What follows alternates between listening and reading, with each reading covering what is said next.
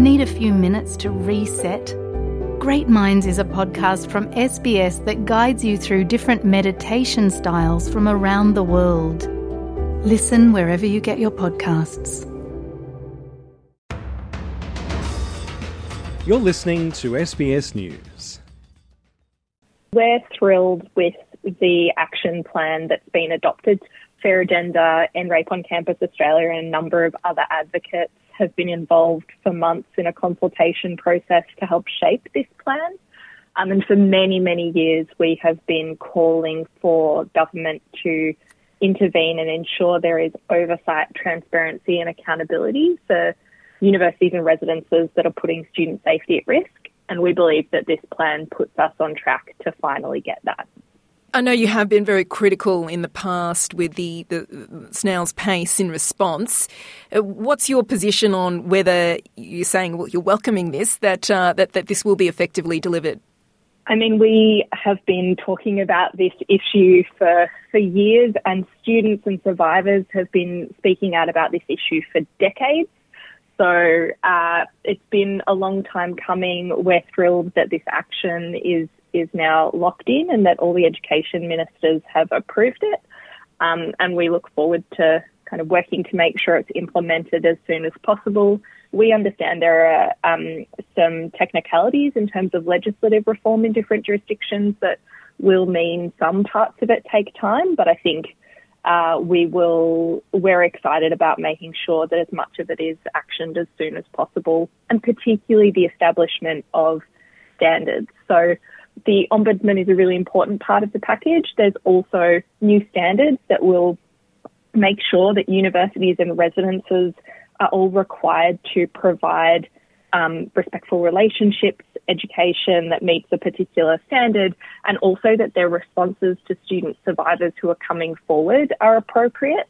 That's really significant. So the ombudsman will be one way of making sure that those standards are met, but there'll also be a new expert unit in the Department of Education that will have the ability to have oversight of those standards and to undertake compliance action. So there's a number of interrelated reforms that we believe deliver the oversight, transparency and accountability that's needed to really shift university and residence approaches, which for too long have often prioritised their reputation above the safety of their students. And do you see that as the true value of bringing an ombudsman in, that we do need that independence here to deal with a problem that there's been maybe an inertia or a reluctance to really address? Yeah, I think for too long we've seen that some universities and residences aren't willing to do this for the right reasons, for student safety and wellbeing and educational outcomes.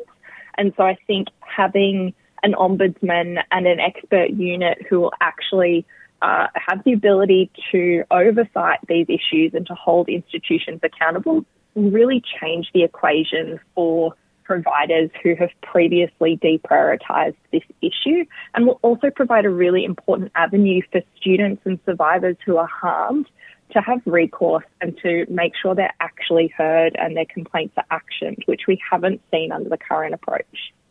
In terms of the harm, the lived experience of the students, what have been the impacts and how quickly do we need to move to get this mechanism in place? I mean, universities and residences should be doing everything they can to improve their own prevention and response approaches as soon as possible. They don't need to wait for the government to act on this. There's already a lot of evidence about what they can be doing to meet good practice levels. The reform that's been passed or that's been approved by ministers today is very much about creating a system that makes sure that those who are not meeting those standards are held to account. For people who haven't been following it, who do we know and what are some of the stories that have come out in terms of who have been impacted when we talk about this issue of assault and safety on university campuses? Is it women? Is it international students, people from culturally and linguistically diverse backgrounds? Give us a picture of just how, deep this issue has been that finally you're so happy to see some action on. Yeah, all of the groups of students that you've just mentioned, unfortunately, are really impacted by this issue.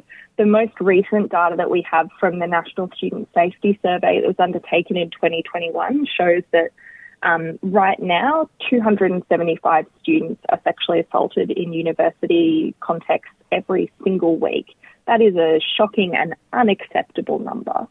And then when you look at, a student survivor trying to come forward to their university to seek support, that might look like getting adjustments so that they don't have to attend a tutorial that the person who harmed them is also in the room for, or adjustments so that they have a little bit more flexibility around how they're engaging with their exams, and particularly whether or not they need to be in the same room as the person who harmed them. And the process for being able to raise that with your university is not always leading to good safety or educational outcomes for students. In fact, sometimes students are dropping out because that experience is so bad. And what's worse, sometimes the way that universities respond to a student coming forward are actually like compounding the harm. So we see this issue impacting student safety and student wellbeing, and also students' educational outcomes. As you say, as they go through the process of trying to get some action or redress, they've been further traumatised. It sounds like from their experiences there's no mechanism of which they've been able to get what they feel is an adequate response. There's no real recourse for a student whose residence or university is failing them.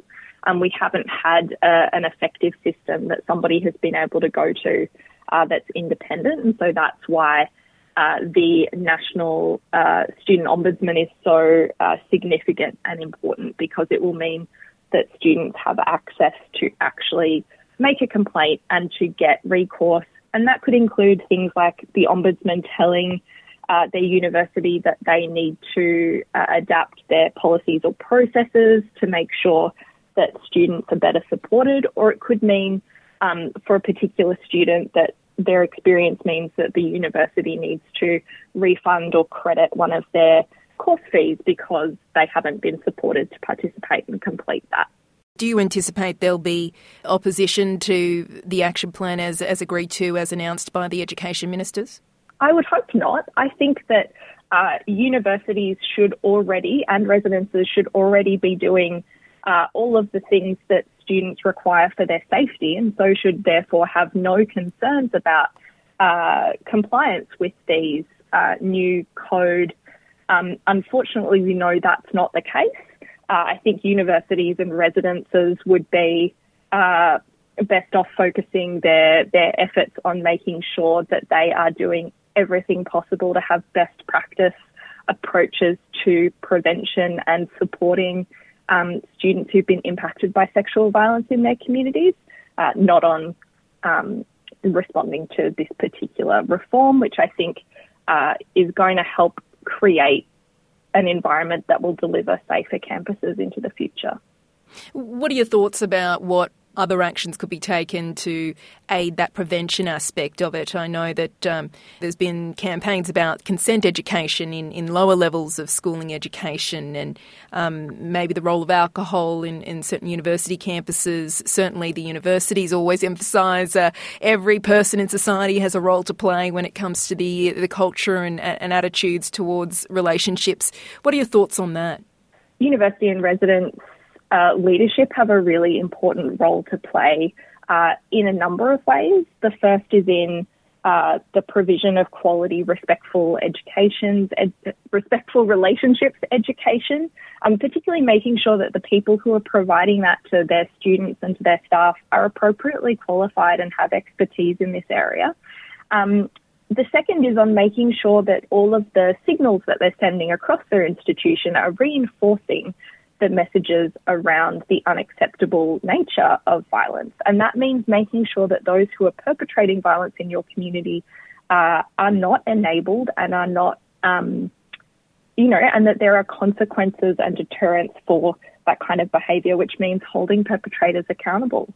Unfortunately, one of the things that we've seen in recent years is that perpetrators are not held accountable, sometimes to the extent that people who have been reported to have caused harm are actually hired into positions on staff or as tutors within the same university and essentially put in a position that enables them to cause future harm. And Renee, you've been advocating for this for a number of years. What are your thoughts on the point we've reached where we've had, recognition on multiple levels of government that they need to step in and that serious action needs to be taken to address this issue when perhaps it may have just been not acknowledged that this was an issue in the past? Really significant and positive.